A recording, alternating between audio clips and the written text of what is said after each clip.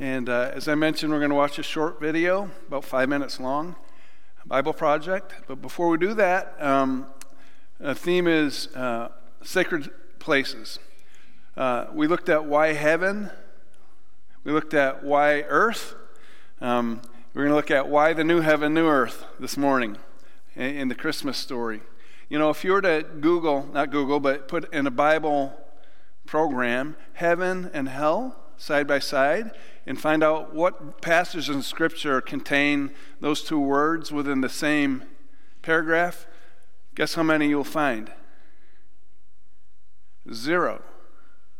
But if you put heaven and earth, then you'll get dozens of passages that speak of heaven and earth. Why heaven and earth? Why the new heaven and the new earth? Well, we're going to watch a video by the Bible Project, and before we do that, one more thing. On Christmas Eve, I shared a song that I used to lead all the time. Lord, I lift your name on high. You know, you came from heaven to earth to show the way. From the earth to the cross, our debt to pay. From the cross to the grave, from the grave to the sky. So he came from heaven, and then after the resurrection was the ascension. So Jesus went back up to heaven. But the story doesn't stop there, because we're told that at the end times, when Jesus returns, he's going to come back down and establish heaven and earth. And this is what we're going to look at.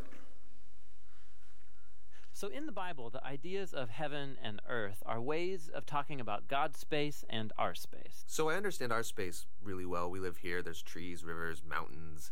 But my understanding of God's space gets a little fuzzy. And what we do get in the Bible are images trying to help us grasp God's space, which is basically inconceivable to us. So these are two very different types of spaces. Yes, they're different in their nature, but here's what's really interesting, is that in the Bible, these are not always separate spaces. So think of heaven and earth as like different dimensions that can overlap in the same exact space. So we talk a lot about going to heaven after we die, but this idea of heaven and earth overlapping, we don't talk a lot about that. Which is kind of crazy, because the union of heaven and earth is what the story of the Bible is all about. How they were once fully united and then driven apart, and about how God is bringing them back together once again. So let's go back to the beginning, where heaven and earth, they're completely overlapping. Yeah, this is what the Bible's description of the Garden of Eden is all about. It's a place where God and humanity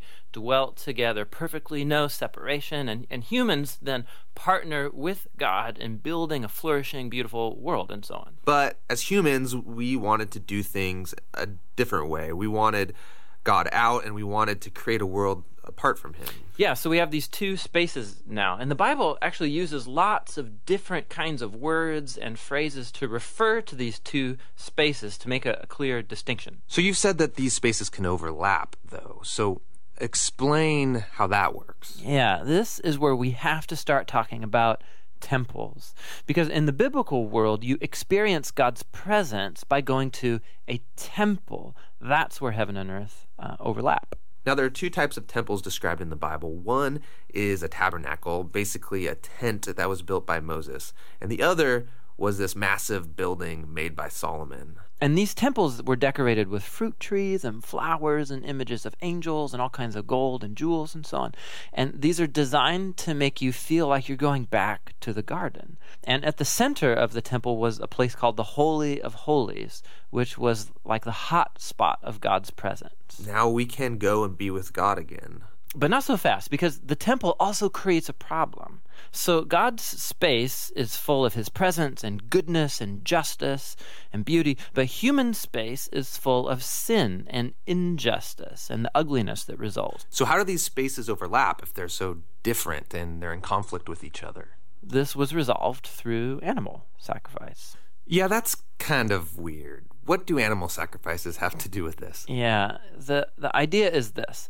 Animal sacrifices, somehow they absorb the sin when the animal dies in your place. And it creates a clean space, so to speak, where you are now free to enter into the temple and be in God's presence. Okay, so if I'm an Israelite and I live in Jerusalem, I might be able to be in God's presence. But You said the story of the Bible is all of heaven and earth reuniting.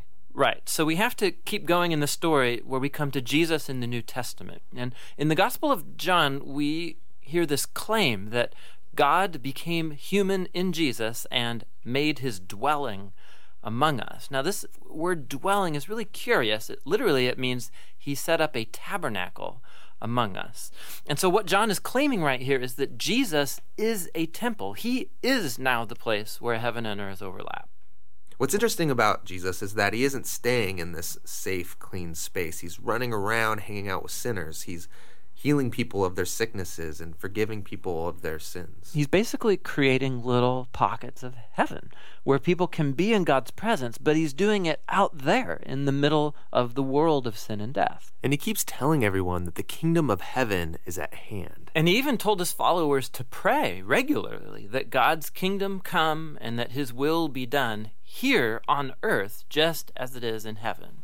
But a lot of people are threatened by Jesus and they kill him, which seems to spoil this whole plan to reunite heaven and earth. But we have to go back to a scene earlier on in Jesus' story where John the Baptist saw Jesus and said, "Behold, this is the Lamb of God who takes away the sin of the world."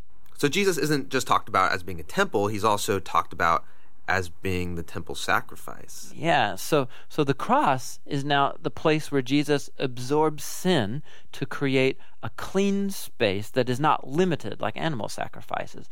Jesus' sacrifice has the power to keep spreading and reuniting more and more of heaven and earth. And this is all really great, but it leaves one big question in my mind, which is, what happens when I die? Don't I just fly over to God's space to be with Jesus? Yeah, so a few times in the New Testament we learn that Christians will be with Jesus in heaven after they die, but that is not the focus of the Bible story. The focus is on how heaven and earth are being reunited through Jesus and will be completely brought together one day when he returns. So in the book of Revelation, we get this beautiful image of the Garden of Eden, now in the form of a city, coming to end the age of sin and death by redeeming all of human history in a renewed creation. And God's space and human space completely overlap once again. It's pretty cool, isn't it? A Bible Project is something that you can just Google, and you can watch free videos on any book of the Bible or any theological subject. And they have a way of boiling it down to simple. So now I'm going to extend this to make it more complicated for you. He talks about the story is bringing heaven and earth together where we will remain for eternity with God. That's the focus of Scripture. But at every funeral I've always taught, we celebrate people going to heaven to be with God in some other place, And so what's going on here? The Apostle Paul said to be absent from the body is to be present with the Lord. And Jesus said to the criminal on his side when he's being crucified, "Today you'll be with me in paradise." And so Jesus did talk about a place where we go and we receive a heavenly body or spiritual body, one that we could recognize each other, but it's not our permanent body. It's sort of like our body on loan, like if you take your car into the garage and then they have to work on it for a while, they give you a car on loan until your permanent car is fixed, and then you get that back, brand new, in a sense. So our spirits will go to heaven to be with Jesus when we die. In the Bible, or theologians call that the intermediate state. But we are at home with Jesus. And even Apostle Paul said, it's better for me to be out of this body and with Christ. Better by far. And so he didn't fear death. It's true our spirits will go to heaven, but when Jesus returns upon his second coming, then the dead in Christ will rise out of the graves with their bodies and will reunite with their heavenly body, they'll be brought together as well. And our physical bodies, the one that we're in right now, will be perfected and will be permanent for all eternity, without sin, without ever having to grapple with unhealth or death. And that's why Jesus taught us to pray in the Lord's Prayer, thy kingdom come, thy will be done on earth as it is in heaven. So pretty much we want to bring heaven down to earth, and that's the focus, even now. So the Bible talks about the new heaven and the new earth. Well, where will this be? And Revelation 21 says, then I saw a new heaven and a new earth, for the first heaven and the first earth had passed away, and there was no longer any sea. So it talks about this eternal place we'll be in as a new heaven and new earth. And in the same place in Revelation, a few verses later, talks about the New Jerusalem. Or is it earlier? Yeah, it's the next verse. Then I saw a holy city, the New Jerusalem, coming down out of heaven from God. Look, God's dwelling place is now among the people. It was coming down to be with his people. And this is after the resurrection of the bodies, and those who have died come down with Jesus to set up the new heaven and new earth. And so we get this picture of heaven as being some ethereal place where we're floating around, and there are little angels playing harps, and what do we do? Just float around for a while, you know. It's not that way at all. It'll be very much like earth, but perfected. They will be his people there, and God himself will be their God with them and be their God. He will wipe away every tear from their eyes, and there will be no more death or mourning or crying or pain, for the old order of things have passed away. So again, we will not so much go up to heaven, but heaven or New Jerusalem will come down to earth. The New Jerusalem will be unlike the first Jerusalem, though, that we've heard about in Israel, in that it'll be absent of the temple. The Jews and Israelites went to the temple to meet with God, but there will be no temple in the New Jerusalem, or the new heaven and new earth. Why? Because in verse 22, I did not see a temple in the city, because the Lord God Almighty and the Lamb are its temple. Okay, so the Lord is our temple, or the tabernacle. And what will this new city look like? Hold on tight, because this is exciting. The angel who talked with me had a measuring rod of gold to measure the city, its gates and its walls. The city was laid out like a square, as long as it was wide. He measured the city with a rod and found it to be 12,000 stadia in length, and as wide and as high as it is long.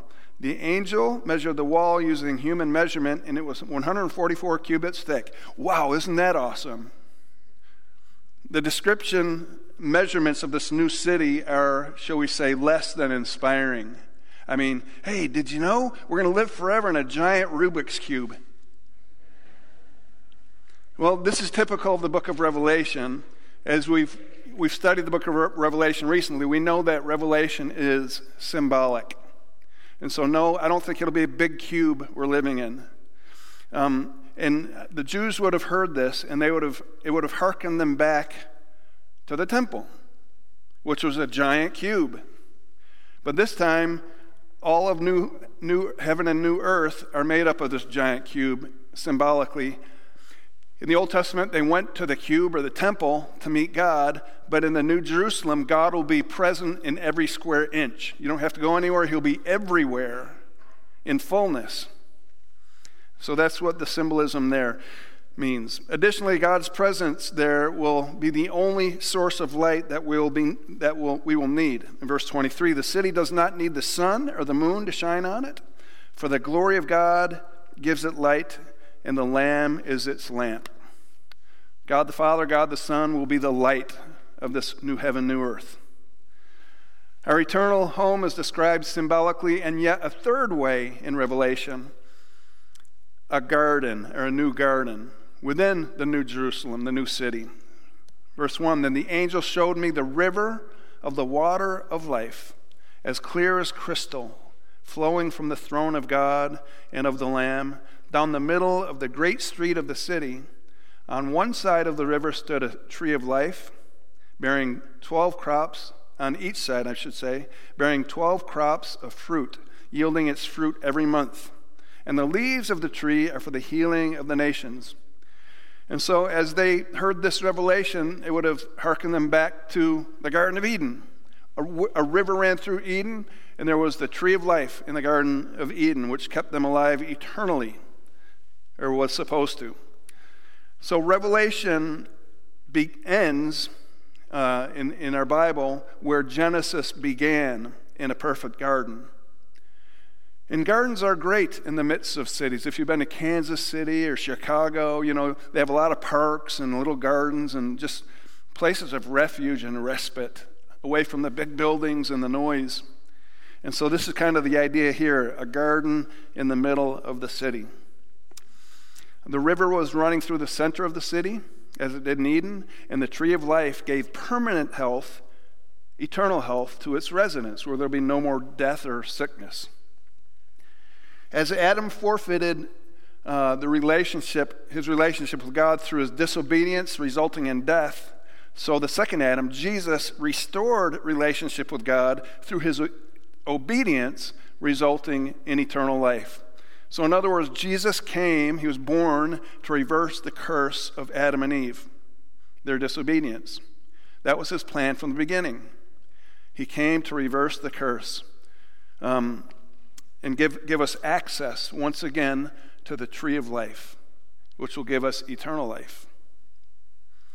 You remember Adam and Eve were kicked out of the garden. They had no more access to the tree of life after their disobedience.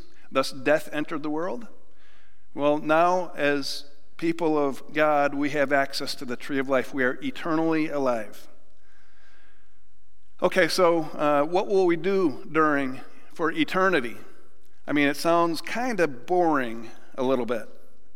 Won't we get bored? No, because we will do exactly what Adam and Eve were originally created to do.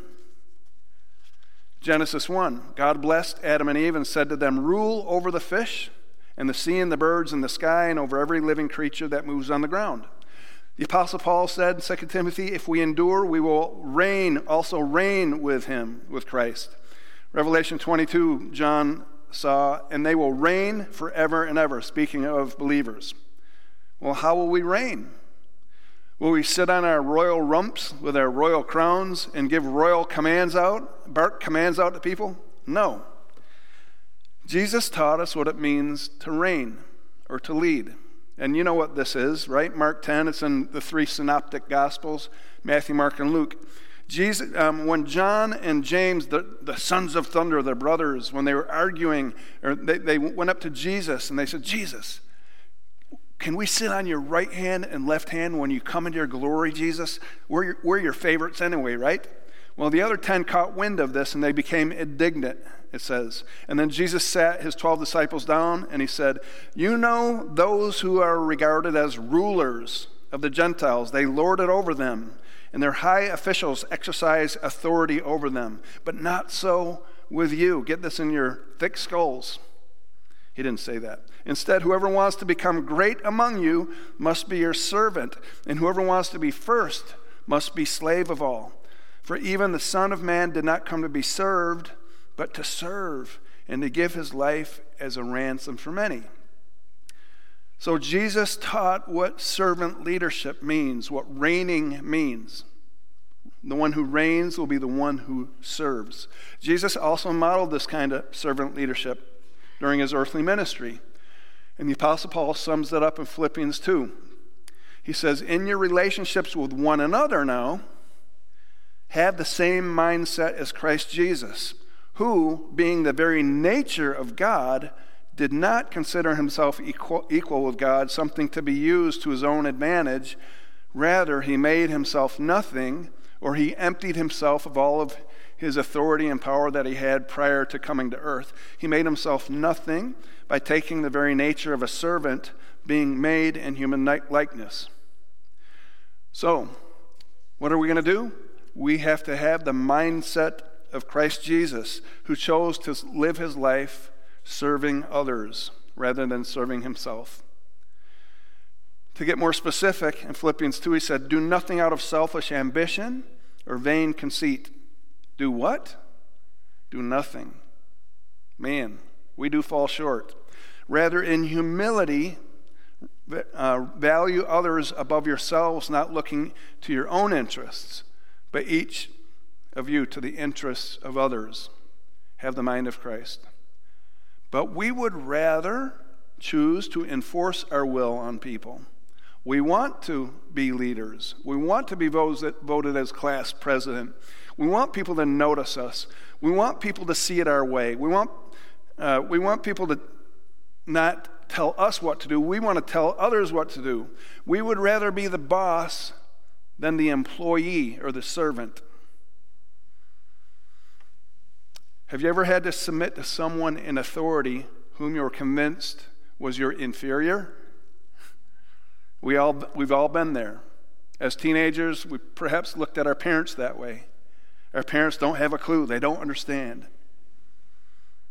Now that we're parents, we know we understand, kids. We do. You're inferior. No, I'm kidding. You're not. Or a supervisor at work who had obviously been promoted beyond his or her ability. You had to submit to them. Or a coworker who misunderstood you or falsely accused you. Or maybe a teammate who disrespected you or ignored you, talked behind your back. Or maybe a spouse whose ignorance was matched only by his or her stubbornness. We've all had to submit.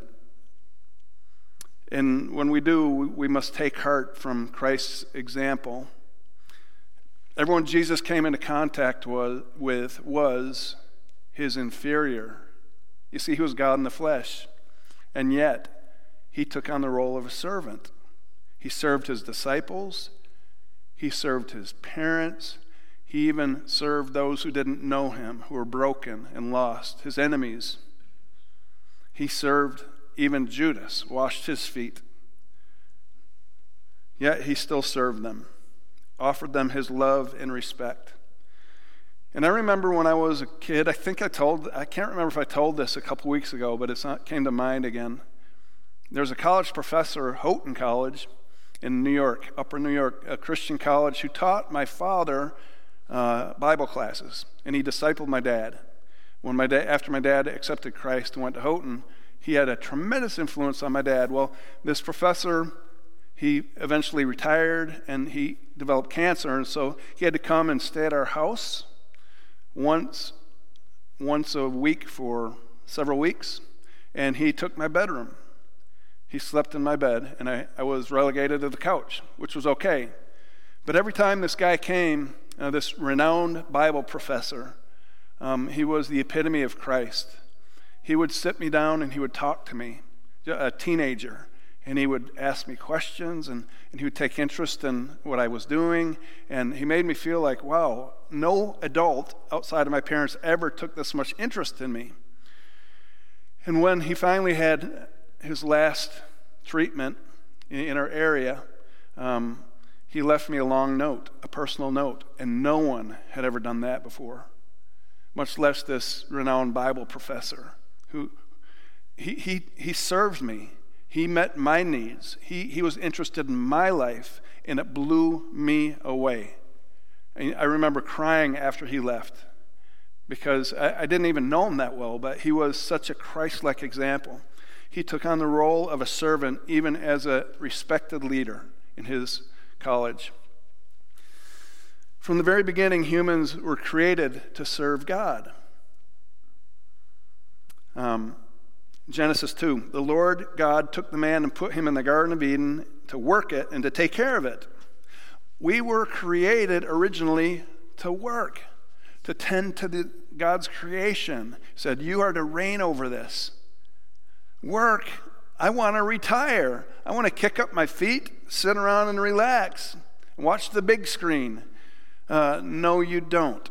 You don't want to do that because that will get really old really fast. I know that from my father. After he retired, they went to Florida every winter for a couple of months, and my dad absolutely went nuts down there playing shuffleboard. He said, I got to get out of here. You know, he felt like it was Florida hell for him because he was lacking purpose down there, just sitting around the pool, walking along the beach. He needed meaningful purpose. I've talked to many retired folks, and they've let me know in one way or another that people never lose their need for purpose because God created us to serve and to work. and find our purpose in that. It's very fulfilling.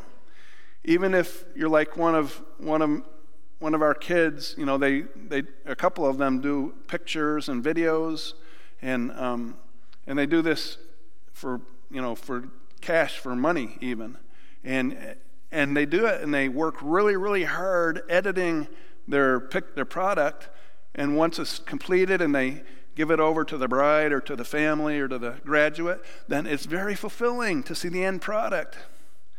Or folks like to redecorate their homes, repaint the rooms, and when it's done, it's fulfilling. Or a lot of people like to work in their wood shops and create things, and when it's done, it's very fulfilling. We work at our music, our piano, our violin. We work at things like this, and when we perfect the piece, then it's very fulfilling. We work our gardens, we clean the kitchen, we decorate our house for Christmas, and we love going home at night with the Christmas lights on. It's very fulfilling. We work at meals, have people over, and when we do so, it's fulfilling, so I've heard. And then we even work on our bodies, and that's very fulfilling, so I've heard as well. Some of us even work on our tennis game. It's very fulfilling. We care for kids and grandkids and pets, and it's hard work. It's hard work. It tires us out, but it's very, very fulfilling.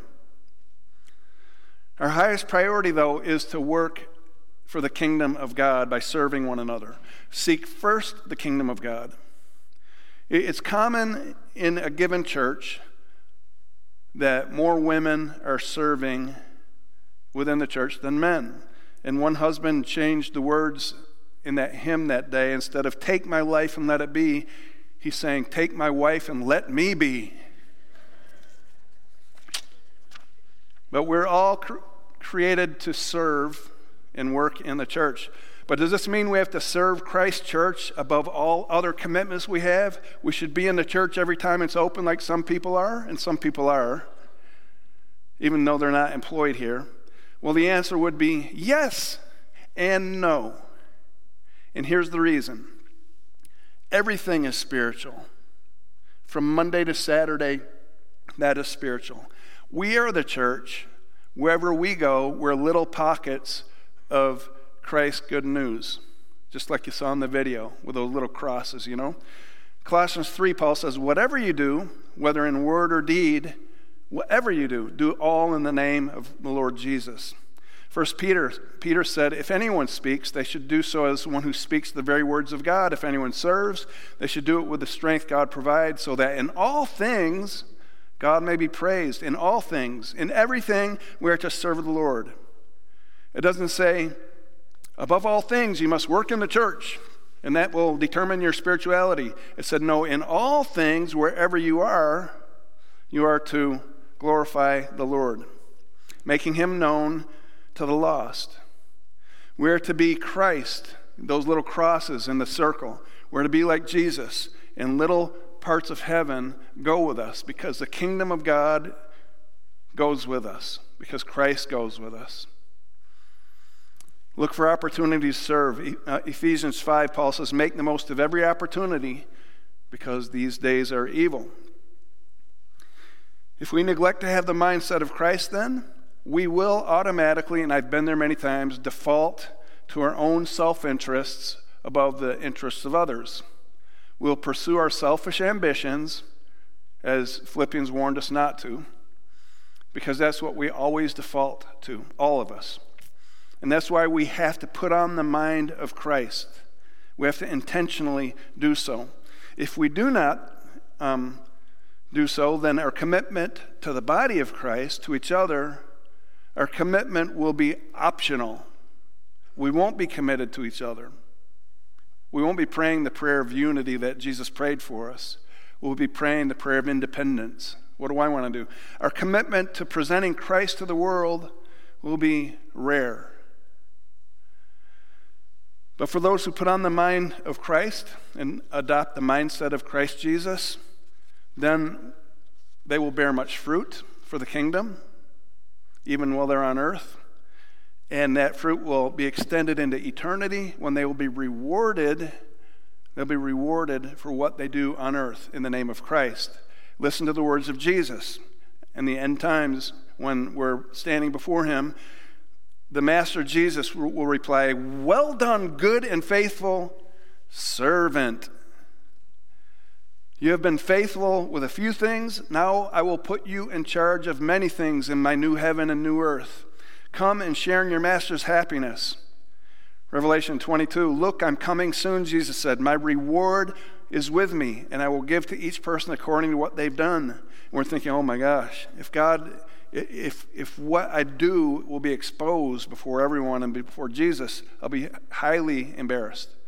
Well, you know what? All our sin will be forgotten. Our sin will be remembered no more. Only that which we do for Christ will be remembered. It's sort of like a athlete at the end of a season or at the end of his career. They put together a sports highlight video.